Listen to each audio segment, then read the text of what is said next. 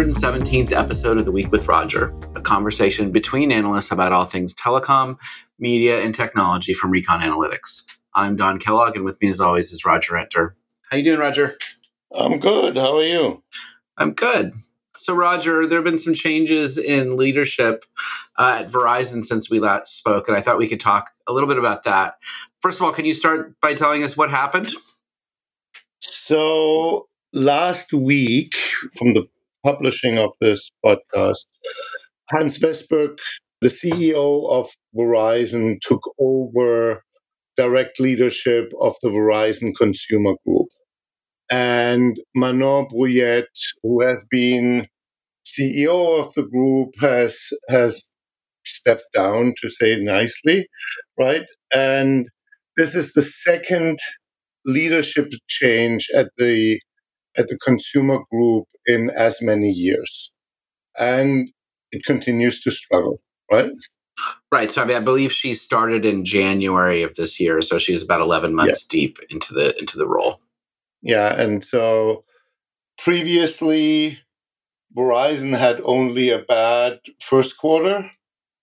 Under Manon this year, the consumer group had 3 bad quarters in a row.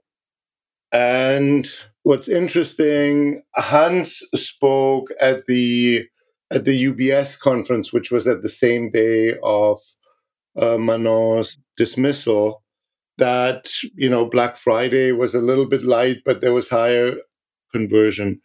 We did research on it, and it was very light compared to what we had seen in comparison to the other carriers. And so what I would say was like poor Black Friday thing was like the precipitating event. Yes, it's what broke the camel's back.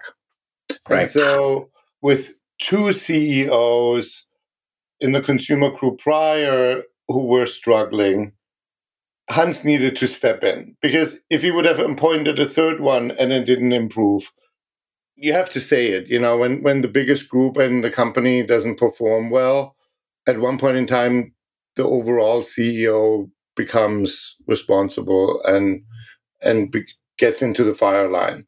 So now he's the guy in charge, and he will be measured against that.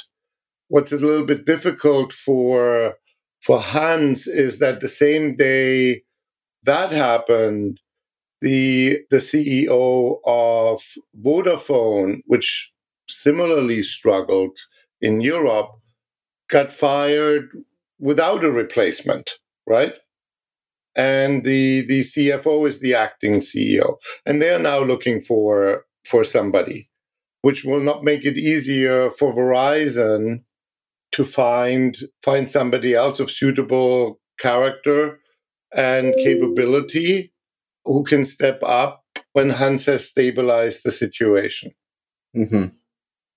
Yeah, so I thought it was interesting when they asked him at the UBS conference in terms of, does this indicate a change in strategy? He said no, but obviously there's got to be some sort of change. He alluded to kind of plans that they had rolled out in Q3 in terms of Welcome Unlimited and the Apple One plan, which were all kind of net new plans this year. But you have to believe that new leadership, new strategy, to some extent, right? Otherwise, why would you make this change? Exactly. New leaders are appointed to do something different than the old leaders. Otherwise, why do you change, right? And so I don't think anybody can be happy with the performance of Verizon's consumer group. And so changes have to be made, because if you don't change, you have the same trajectory, and that has been negative for 3 quarters in a row. Unprecedented in Verizon's history. And we should stipulate that those are operational metrics. So we're talking about yes, postpaid phone nets, right? From a financial perspective, Verizon's still quite healthy and it's still growing ARPA, et cetera, right? So it's not the end of the world, but clearly you want to be growing subscribers and accounts, and that's not something they've done for the last 3 quarters.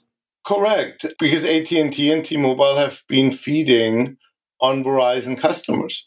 Yes, it's a whale of a company, right? Mm-hmm. It's it's afloat. It's financially very successful. But the other two guys are biting into this. And so you want to see, when you still have near record subscriber, industry-wide subscriber growth, there's no reason that Verizon shouldn't be gaining as well, right? And so it makes it tough. Well, and I know you've kind of some other analysts have said, well, it's harder for Verizon because they have such a huge base. They have That's to get such a bullshit. great I'm share sorry. of gross ads. Yes, I'm setting you up here. So give us your perspective on that in terms of why is it or is it not harder for Verizon in this circumstance? Because Verizon, up until a year ago or 2 years ago, they were still the largest and they grew. It's about who runs it, right? Agility comes from an operational practice.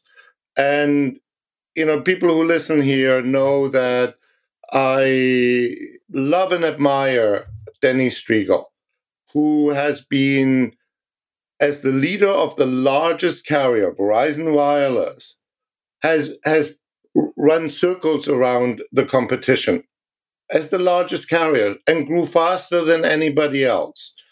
When he stepped down, the baton fell to the ground, and John Ledger picked it up and did fantastic work as the runt of the litter. He could make changes, and he knew nobody would doubt him because his back was against the wall when he took over, right? Absolutely, and he was also helped by very favorable merger terms with Sprint. That too. Well, that's Mike Sievert who's being helped by that. John Ledger, I think, did a really smart thing. He closed the merger and handed over that baton to Mike Sievert, right? But we should highlight the merger that didn't happen had favorable terms for T-Mobile as well, right? The AT&T kill fee was what, a couple $1 billion, right? $3 billion, ungodly amount of spectrum, and a very favorable roaming agreement. And that really, really helped. But at the same time, a lesser executive would have still messed it up, right? Mm-hmm. It's nice when you have things to play with, but you still. Well, I think it's clear to anybody who follows the industry that Ledger was an amazing leader, and yes, he had the tools to do what he did, but he executed extremely skillfully. well. Extremely well. And then he did this as the leader, and it's much harder to do this as the leader, because if it doesn't work out, people will come out and say, like, you shouldn't have done anything, and you would have won, right?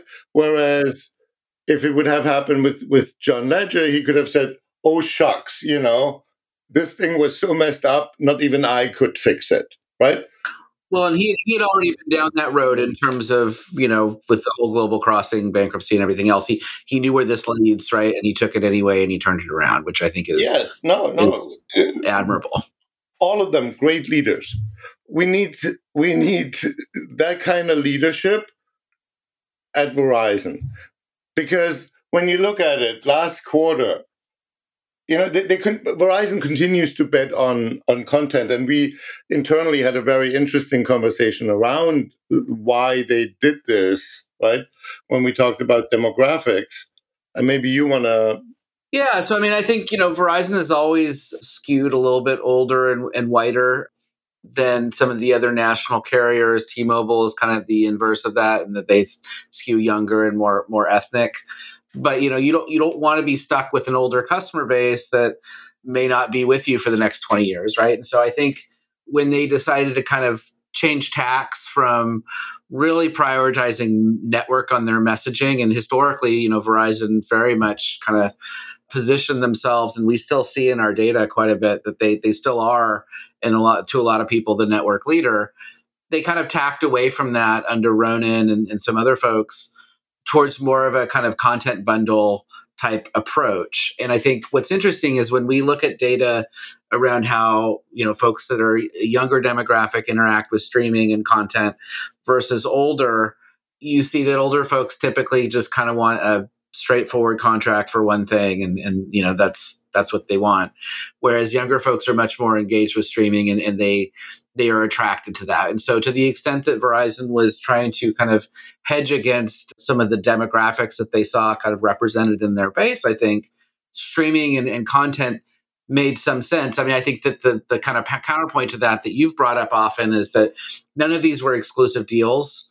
And so it may be appealing, but if I can go out and get Netflix from somebody else, or Disney Plus, it's the case maybe from somebody else, for an extra $3 or $4 a month, even if I'm getting a deal from Verizon, it's not a super compelling offer. Yeah.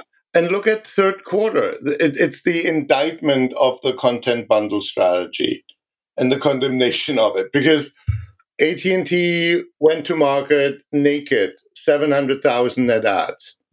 T-Mobile went to market with Netflix and Paramount Plus. And Apple TV. And got like 800,000, 850, right? So but by bundling this in, they got 150,000 more than AT&T. Was all the spend really worth that 150? I don't know.